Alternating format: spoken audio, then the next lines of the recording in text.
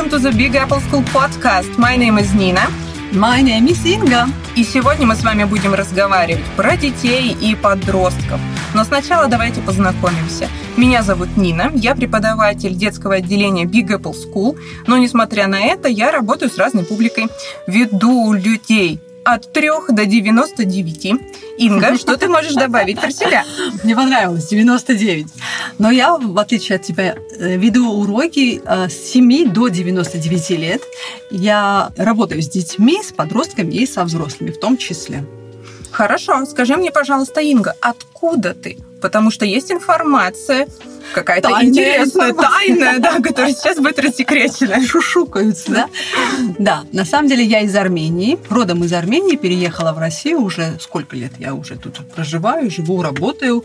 Армению еще называют, кстати говоря, солнечную, потому что 300 дней в году солнце. Это волшебная страна Армении. Отлично, все двигаем туда. Мы с тобой как-нибудь поедем туда. Я хочу тебе показать мою родину, красивые, интересные места и, естественно, накормить всякой всячиной, вкуснятиной. Мы будем есть хачапури, Инга? Однозначно. И всё, хачапури, и шашлыки. И самое вкусное у нас – это фрукты. Солнечные, вкусные фрукты. И попробовать тебе обязательно надо абрикосы и гранаты. Почему именно эти фрукты? Потому что абрикос – это символ Армении, поэтому пробуем абрикосы, гранаты, кстати говоря, персики тоже у нас очень вкусные, поэтому, ты попробуешь все, я думаю. Вот уже после этого разговора станет тяжело вести, возвращаться к нашей теме про детей и подростков, но мы попробуем. Итак, у любого родителя всегда рано или поздно в голове загорается фраза «Ох уж эти дети, ох уж эти подростки, что делать, куда податься, у кого просить помощи». Сегодня нам очень везет, рядом с нами Инга, которая может все. И мы начинаем беседовать на эту непростую тему. Скажи мне, пожалуйста, Инга, как замотивировать ребенка на учебу? Мне так понравилось, Инга может все. Инга может все. Я сейчас готова уже на все. Во-первых, подростки – это не монстры. Давайте начнем с этого, потому что подростки – это тот уровень, та категория людей, которые, мы считаем, что проблематичны. Мы, взрослые, считаем, что они проблематичны.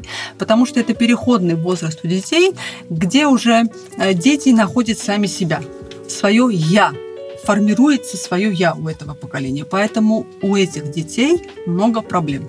Надо в первую очередь понять этих детей. Как говорится, понять и принять. И простить, я тоже подозреваю. Иногда и простить. Не иногда, я думаю, часто надо их прощать, потому что то, что делается не со зла, а делается, я думаю, просто из-за того, что у них сегодня такое настроение. А настроение у них, кстати, меняется очень часто, может, каждую секунду даже.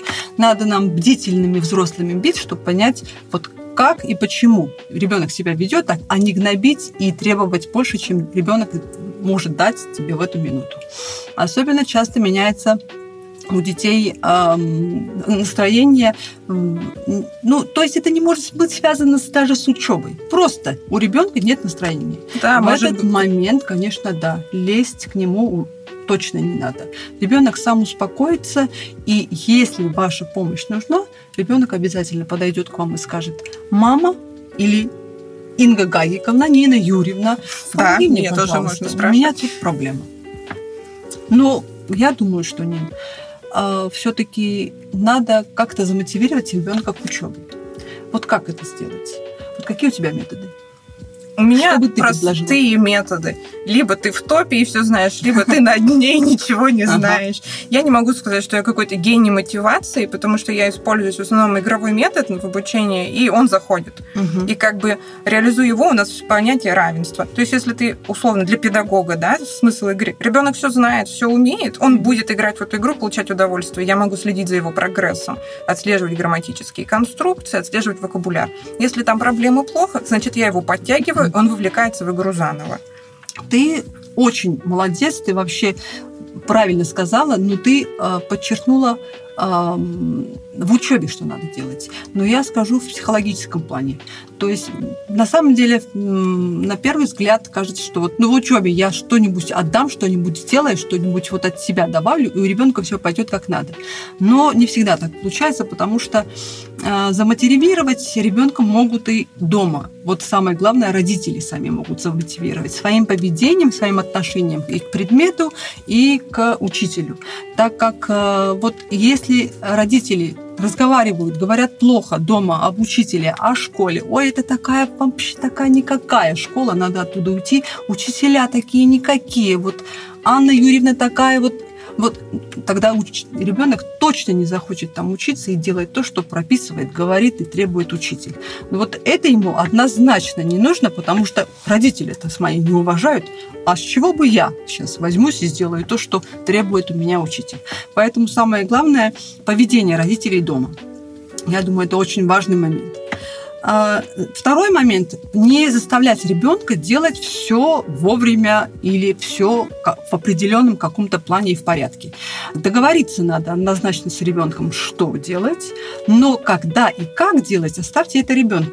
Даже ошибки должен допускать ребенок, чтобы учитель проверял эти ошибки, проверял задания, исправлял, и по ходу всех этих процессов учитель выявляет ошибки, и, естественно, через эти ошибки ребенок учится.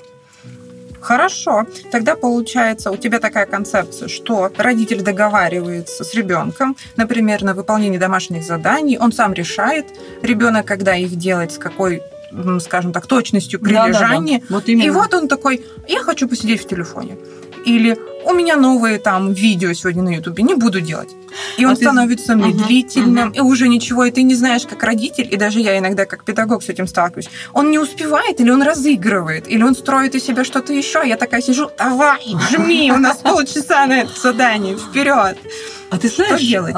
Вот я думаю, что ребенку даже и надо и в телефоне сидеть, и перед компьютером сидеть, и заниматься и тем, но, естественно... Это для протокола Инга сейчас говорит, как преподаватель. Да, я как преподаватель и как мама, я вам официально заявляю, надо дать ребенку возможность и покопаться в телефоне, и в Ютубе и в игры играть. Естественно, следить, что там делает ребенок, какие игры играет, какие ролики смотрит, конечно.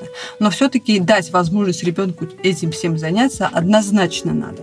После этого ребенок удовлетворяет свое любопытство и интерес к каким-то новым видео, которые вот-вот вышли, ему надо это посмотреть. Ребенок успокаивается и идет дальше делать уроки. Но надо заранее договариваться родителям с детьми. Ты знаешь, вот ты сейчас посмотришь вот этот ролик, потом пойдешь делать задание. Правильно? Да. Да, конечно. Даже мне захотелось сказать Инге: да, я сделаю любую домашку. А скорее всего, ответ будет да. Потому что если ребенок очень сильно хочет посмотреть это видео, у него внимание будет сконцентрировано на это видео и этого ютубера. Он не будет делать ваш английский, если даже ему сильно захочется. Потому что там же видео ждет его. Дайте ему эту возможность. Эту возможность, конечно. Прозвучало так, Инга, будто ты реально разбираешься в ютуберах. Скажи мне, так ли это? У меня на уроках дети просто такие там что-то еще, и я понимаю, что это какие-то люди, но веду себя условно лицо тяпкой, потому что я в этом не разбираюсь. У меня эту категорию просто не проходит на уроке. Ты знаешь, Нин, мои подростки и мой сын условно говоря, заставили меня заинтересоваться всем этим, потому что, зная, чем ребенок дышит, чем занимается ребенок, мне, как преподавателю, надо быть на одной волне с ними. То есть, если я хочу быть другом, наставником, не учителем, грубо говоря, даже, как говорят, училка, да, мое нелюбимое слово, а учителем, наставником, который друг, я должна обязана быть на одной волне с детьми, чтобы поддержать как-то разговор. То есть, если он почувствует, что ты понимаешь в этих играх, в блогерах разбираешься, даже можешь посоветовать, что ему и как, ты знаешь, у него глаза такие да, большие. Я уже представляю, что там боже, как у меня был один случай, ребенок, у меня подросток заявляет: я играю в видеоигры. What kind of games do you play? Я ему спрашиваю. I play Fortnite. Я говорю: а ты в пабг играешь? Инга Гагиковна, а откуда вы знаете такие игры? Я говорю: я не только игры знаю. Инга Гагиковна получила плюс 50 к интеллекту, к ловкости, к авторитету. Естественно, надо интересоваться тем, что делают и занимаются твои дети, чтобы поддержать в любую минуту разговор. Скажи мне тогда, пожалуйста, Инга, ты разбираешься сейчас, что увлекает подростков? Если у тебя какие-то топ-5, например, блогеров, чью биографию вы обсуждаете, или какие игры ты могла бы посоветовать? Ну вот мы с тобой обсудили про игры, что все дети любят игры, ждут свое видео, которое сейчас выходит прям у Мармока, там видео выходит, у меня сын говорит, у Мармока стрим, мама, я иду смотреть. И он так сильно увлечен вот этим, то есть вот в этот момент говорить, нет, ты не посмотришь этот стрим, это равно тому, что вот ты вот просто вот падаешь в глазах ребенка. Я считаю, это очень несправедливо. Да, я тоже так считаю. Поэтому я думаю, что вот надо дать ребенку вот свое любопытство удовлетворить. Ну вот я знаю, что дети сейчас увлекаются видеоиграми, и есть ютуберы, которые вот в игры эти играют, стримы делают, выходят на связь, показывают, как играть, какие фишечки, какие челленджи есть, что и как помогают, честно говоря, вот эти видео, эти ютуберы переходить в какие-то игры. Вот я знаю, что есть Мармок, который очень любим детьми, Варпач, Кофе, Exile, очень такие популярные ютуберы, которые играют в игры. Чувствую, я сегодня буду гуглить просто на ютубе всю ночь, выясняя, кто это такие. Я тебе расскажу, не переживай. Давай. Даже покажу, что они играют. Это будет здорово. Да, а есть ютуберы, которые делают челленджи. Вот мое любимое, кстати говоря. Я так вообще полюбила Dude Perfect, ты же даже не представляешь. 50 миллионов подписчиков. Я сама уже говорю на этом языке, представляешь? 50 миллионов подписчиков. И, кстати говоря, контент безумно интересный. Они челленджи устраивают. Интересные, кстати говоря, челленджи. Очень сложные, но проходимые челленджи. И мне самой стало интересно. Я сама, когда включает сын, я сама сижу, и мне становится интересно, а что дальше? А какой челлендж дальше? А что сейчас придумать новое? То есть это на самом деле интересно. Поэтому детей ругать, я думаю, за это вообще... Вы с сыном принимали участие в этих челленджах? Мы как-то попытались... У нас есть еще один ютубер, Влад А4, русский ютубер. Особенно это пригодится детям, которые смотрят, очень популярен этот ютубер среди детей. Вот он как раз устраивает такие челленджи, которые под силу детям. А вот Dude Perfect это более подходящий для взрослых, подростков, да? И чуть больше, да, чуть старше. Вот Влад А4 тоже увлекается такими челленджами, но они под сильно детям, я думаю, они вот поэтому его и сильно любят. Потому что у них то же самое получается, что и делает этот Влад. Гениальный педагог этот Влад. Скоро у нас отнимет всю работу. Расскажи мне, пожалуйста, Инга, ты сегодня уже говорила про психологию. Я думаю и чувствую, что ты в этом разбираешься. Делятся ли с тобой подростки не только своими увлечениями, но какими-то проблемами? Да, кстати говоря, знаешь, у меня очень много детей, подростков, которые делятся со мной своими и секретами, и семейными какими-то драмами, к сожалению. И я стараюсь максимально быть полезной этим детям. Конечно, не рассказывать, естественно, эти секреты никому, потому что никому и не интересно, и не надо говорить. Это и на то и есть секрет. Это как личный сеанс психотерапии с Ингой. Big Apple School Psychologist Perfect. Ну, ты же сама знаешь, что мы преподаватели и психологи. С чем мы только не сталкиваемся, условно, конечно.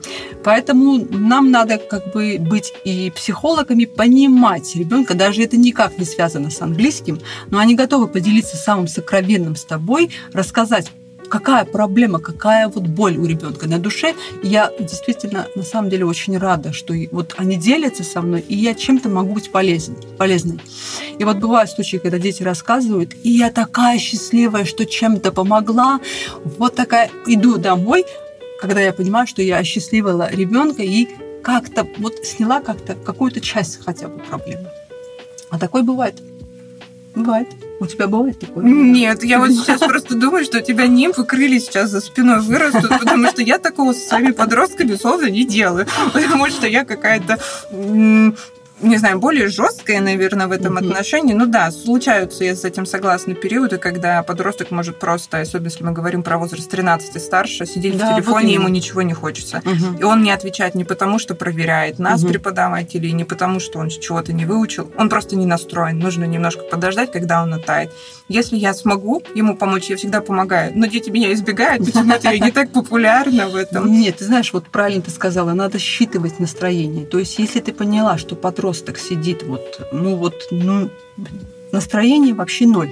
Но лучше, конечно, не лезть к нему и при всех не спрашивать: Кирилл, а почему у тебя нет сегодня настроения? Что-то случилось? То есть докопаться до истины все равно не получится, потому что ребенок не готов открыться при всех и рассказать, какая у него боль. Поэтому конечно, это стресс. Да, лучше вот поэтому я считаю оставить его после урока, чисто войти в доверие и спрашивать именно как друг, как мама спросить: я знаю, что у тебя что-то случилось. Может, ты поделишься? Я хочу тебе быть полезным. Я думаю, скорее всего, они откроются тебе. Я обязательно попробую, но сначала потренируюсь перед зеркалом, смогу ли я сама себе выстраивать консультации. Да, потому что тоже очень интересно становится. Как еще можно расположить к себе подростка? Одно дело, когда мы говорим про детей околошкольного возраста, 7-10 лет, ты просто улыбаешься, и они достаточно контактные, они улыбаются тебе в ответ тоже, и вот уже всем весело, уже все хорошо. А подростки, они могут же всякими быть, конечно, и жесткими, и с подковырочкой. Или, например, они могут уже отрепетированно врать. И могут как-то врать и самим себе, и тебя запутывать. И ты иногда во все это влезаешь, потом такой: как бы вылезти, сохранив и достоинство, и психику всех участников. Да. Вот, и как я уже отметила, что надо считывать, именно считывать настроение ребенка и всегда понять, вот сейчас можно задать этот вопрос ребенку или все-таки оставить его после урока и отдельно поговорить, узнать, в чем проблема. Но все-таки проблемы в семье тоже имеют огромное влияние на настроение ребенка. Как у меня тоже случай был с ребенком, где в семье вопрос стоял острый, грядущий развод родителей, и у ребенка, естественно, никакого настроения. Его привели в школу, чтобы учить английский, но у него же нет настроения ни на что. А какой английский? О чем речь? Дома такие проблемы. Поэтому на уроке активный, отличник, ребенок, вертолет, который не сидит на месте. Но, естественно, в этот день он сидел как-то замкнутый, закрытый, отвечал на вопросы как попало, не в попад, еще и неправильно, и сразу, понимаешь, считывая, что у ребенка проблемы на самом деле. Поэтому мы отдельно поговорили с ним, я узнала, естественно, ситуацию, я поддержала его, что мама и папа одинаково тебя любят.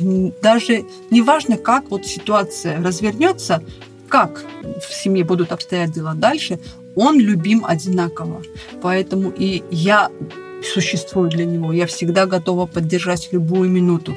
Поэтому я как-то такими разговорами смогла успокоить ребенка. Он ушел от меня с таким настроем, что он не один. Чему и, собственно говоря, мы с тобой добиваемся. Я думаю, Инга только что описала ситуацию, когда в биографии каждого учителя открывается новое достижение, друг всего мира. Потому что это пример, на который нужно равняться. Нужно ли поощрять ребенка за то, что он тебе открылся? Нужно ли тинейджерам и подросткам старшего возраста, типа ЕГЭшников, какая-то дополнительная стимуляция не только на уроке, но и по жизни? Как ты считаешь, Инга? Поощрение, я думаю, всем приятно быть поощренным. И взрослым, и детям. Скажи, что ты любишь, когда тебя поощряют. Да, я люблю стикеры. Я тоже обожаю поощрение, поэтому это какая-то новая сила, мотивация, толчок, чтобы быть лучше, достигать каких-то новых высот. Поэтому поощрять особенно детей – это однозначно надо делать, потому что если ты хочешь добиваться каких-то новых результатов от ребенка, надо поощрять однозначно. Как не тебе, знать поощрение подросткового или как дошкольных Дошколят. Да, в дошколятах все просто. Я им дала конфетку маленькую после урока, если все было хорошо. Но самое главное, конечно, это стикеры. Мы их здесь в Big Apple School собираем. У нас есть стикербуки, за которые они потом могут получить призы. А вот мне 14 лет, и у меня нет стикербука, Инга. Как ты будешь меня поощрять? Кстати говоря, вот эти 14-летние обожают конфетки, шоколадки. Еда – лучший мотиватор. Я вначале, да, конечно, перед тестом, перед каким-то там сложным заданием, серьезным, я говорю, кто первым закончит и правильным сделает полностью задание, получает шоколадку. Ты бы видела, какой восторг. Даже некоторые заявляют, я за шоколадку готов на все, дайте мне. И там быстро начинается вот именно вот конкуренция. И, естественно, они стараются сделать и вот добиться вот этой шоколадки. Кстати, мальчики, если получают шоколадки, а девочки тоже там хотели, делятся. Боже мой, с девочками. А с тобой делится, Инга? Что это тоже ключевой момент. У меня, по-моему, один раз был такой случай, что мальчик оставил мне конфетку. Я хочу отдать свою конфетку вам. Мне тоже так однажды малыш 7 лет оставила покусанный творожный сырок. Я думаю, спасибо тебе все равно большое. Я думаю, что самое ценное. Конечно, вот все было, просто от тебя оторвал и отдал. Да, оторвал, точно. Самое ценное, я думаю. Здесь, конечно, красота жеста здесь больше. Кстати говоря, хвалить даже еще надо. Детей однозначно, потому что вот поощрять, хвалить именно вот за конкретные действия. Когда ты хвалишь постоянно, ой, ты какой молодец, ты так... Но он ничего особенного не сделал за это. Какое-то задание, да, то есть это как бы для него обычное дело, а ты похвалила. Вот эта похвала теряет интерес, теряет мотивацию. А все равно меня похвалят, зачем мне стараться? Да, ребенок ведь уверен, он привык к этой похвале, она стала чем-то обычным для него. И знаешь, Нин, главное не сравнивать его с кем-то в группе. Вот, допустим, вот Юля была сильнее тебя сегодня, либо Наташа была слабее тебя, а Наташа обидится и никогда не станет сильнее. Наташа потом с заточкой придет к Инге и все скажет, кто тут сильнее. Да, поэтому у всех свои способности, естественно, как мы с тобой уже поговорили, у всех свой темп. Расскажи мне, пожалуйста, Инга, про свой темп, когда ты объясняешь грамматические упражнения подросткам. Потому что для меня это иногда сводится к тому, что мы берем, мы читаем материал, все досконально с ними разбираем и затем выполняем задание. Возможно, у меня подростки очень концентрированы на учебе, которым это заходит. Им не нужно ничего лишнего, они просто не хотят ни в чем участвовать. Да. Им нормально, все хорошо, выполняют задание, ничего дополнительного не нужно. Как ты делаешь это? Ну, грамматику, я с тобой полностью соглашусь, что она скучная. Порой бывают такие темы, что вот и мне не хочется прям объяснить, потому что вот, скучно. Но как я решила эту проблему? Во-первых, я стала искать в интернете всякие возможные вероятные методы или способы, как одну и ту же тему объяснить по-разному, разным уровням и разным возрастам. Оказалось, куча интересных методов. Вот те самые неправильные глаголы, которые вот скучно учить списком целым, да, я поделила их на группы. На похожие. Во-первых, очень легко учиться. Во-вторых, можно устраивать какие-то интересные баттлы. На самом деле они очень заходят. И мы рисуем. Мы рисуем грамматические правила. Что очень интересно, очень нравится детям и подросткам, кстати говоря. Подростки любят, когда вот они сами рисуют, у них не получается, это очень смешно. Но я сама, когда объясняю новую тему, я рисую на доске те же самые, допустим, времена, и плюс еще, к примеру, предлоги места. Вот у нас любимый персонаж веселый какой-то человечек, либо там какое-то животное. В данном случае, вот на днях у меня был ежик. И вот этот же ежик помогает именно образно запоминать предлоги места, что, где, как находится. Поэтому очень легко потом они сами мне говорят. Вы знаете, Инга Гайковна, я вспоминал вот этот предлог из-за того, что у меня там ежик сохранился, у меня в памяти там ваш вот ежик, который вот был на доске. И на самом деле это работает. Ежик, который будет преследовать всю жизнь, не позволяя забыть грамматику. Мне кажется, это круто. Это может быть и ежик, и вот любимый персонаж из мультика, любимого мультика, который вот именно будет интересен детям. И не только рисовать, кстати. Можно еще играть в игры. Разные игры, именно тренировать drilling, делать грамматику. Мы играем в настольные игры. Именно игры, которые можно адаптировать на разные уровни, опять-таки на разные возраста. дети не понимают, что они учат грамматику. Это же была новая тема. А как они вот это выучили? После урока они уходят, уже имея в голове представление о самой сложной грамматической теме и не понимая, что вот это была тема сложная, кстати говоря. И все счастливы. Никаких сложностей нет, потому что объясняла эту тему Инга. Здесь я тоже хочу свои 3 копейки вставить про ежика.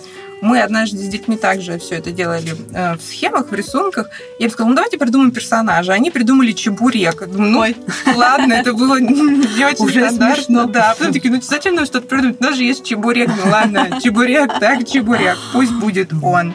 Да, любой персонаж. Главное, чтобы запомнилось, главное, чтобы было весело. Чтобы было весело, скажи мне, пожалуйста, Инга, смотрите ли вы сейчас очень популярные YouTube-каналы? Я иногда себе это позволяю. Если у нас, особенно со старшими подростками, которые уже могут свободно смотреть видео и обсуждать его на английском языке, выражая собственное мнение, мы с ними можем что-нибудь посмотреть. Например, 10 Life Hacks, How to be Successful in Life.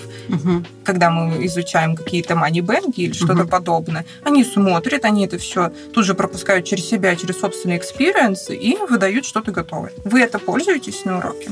На уроке я бы сказала, что мы максимально стараемся уделять время на игры и на темы, которые на самом деле надо объяснить, надо раскрыть по-новому, по-другому. Видеоролики мы смотрим, но не такие, которые я бы порекомендовала, потому что они длинные, они, естественно, очень интересные, но все-таки надо самостоятельно посмотреть дома. И мы можем обсудить это все потом вместе, как только все группой, классом посмотрели, приходит, мы обсуждаем ту или иную информацию, новые интересные phrasal verbs, новые интересные идиомы, фразы, которые они заучили, и это осталось в памяти, и им было смешно и интересно. То есть это все мы обсуждаем. Я снова чувствую, что Инга знает, о чем говорит, не понаслышке. Инга, пожалуйста, можешь ли ты дать что-нибудь, пример какого-нибудь суперканала, который даже я могу смотреть дома и понять? Ну, к примеру, тебе надо обязательно смотреть и слышать наши подкасты, наши школьные подкасты, то есть наших носителей, потому что это безумно интересно.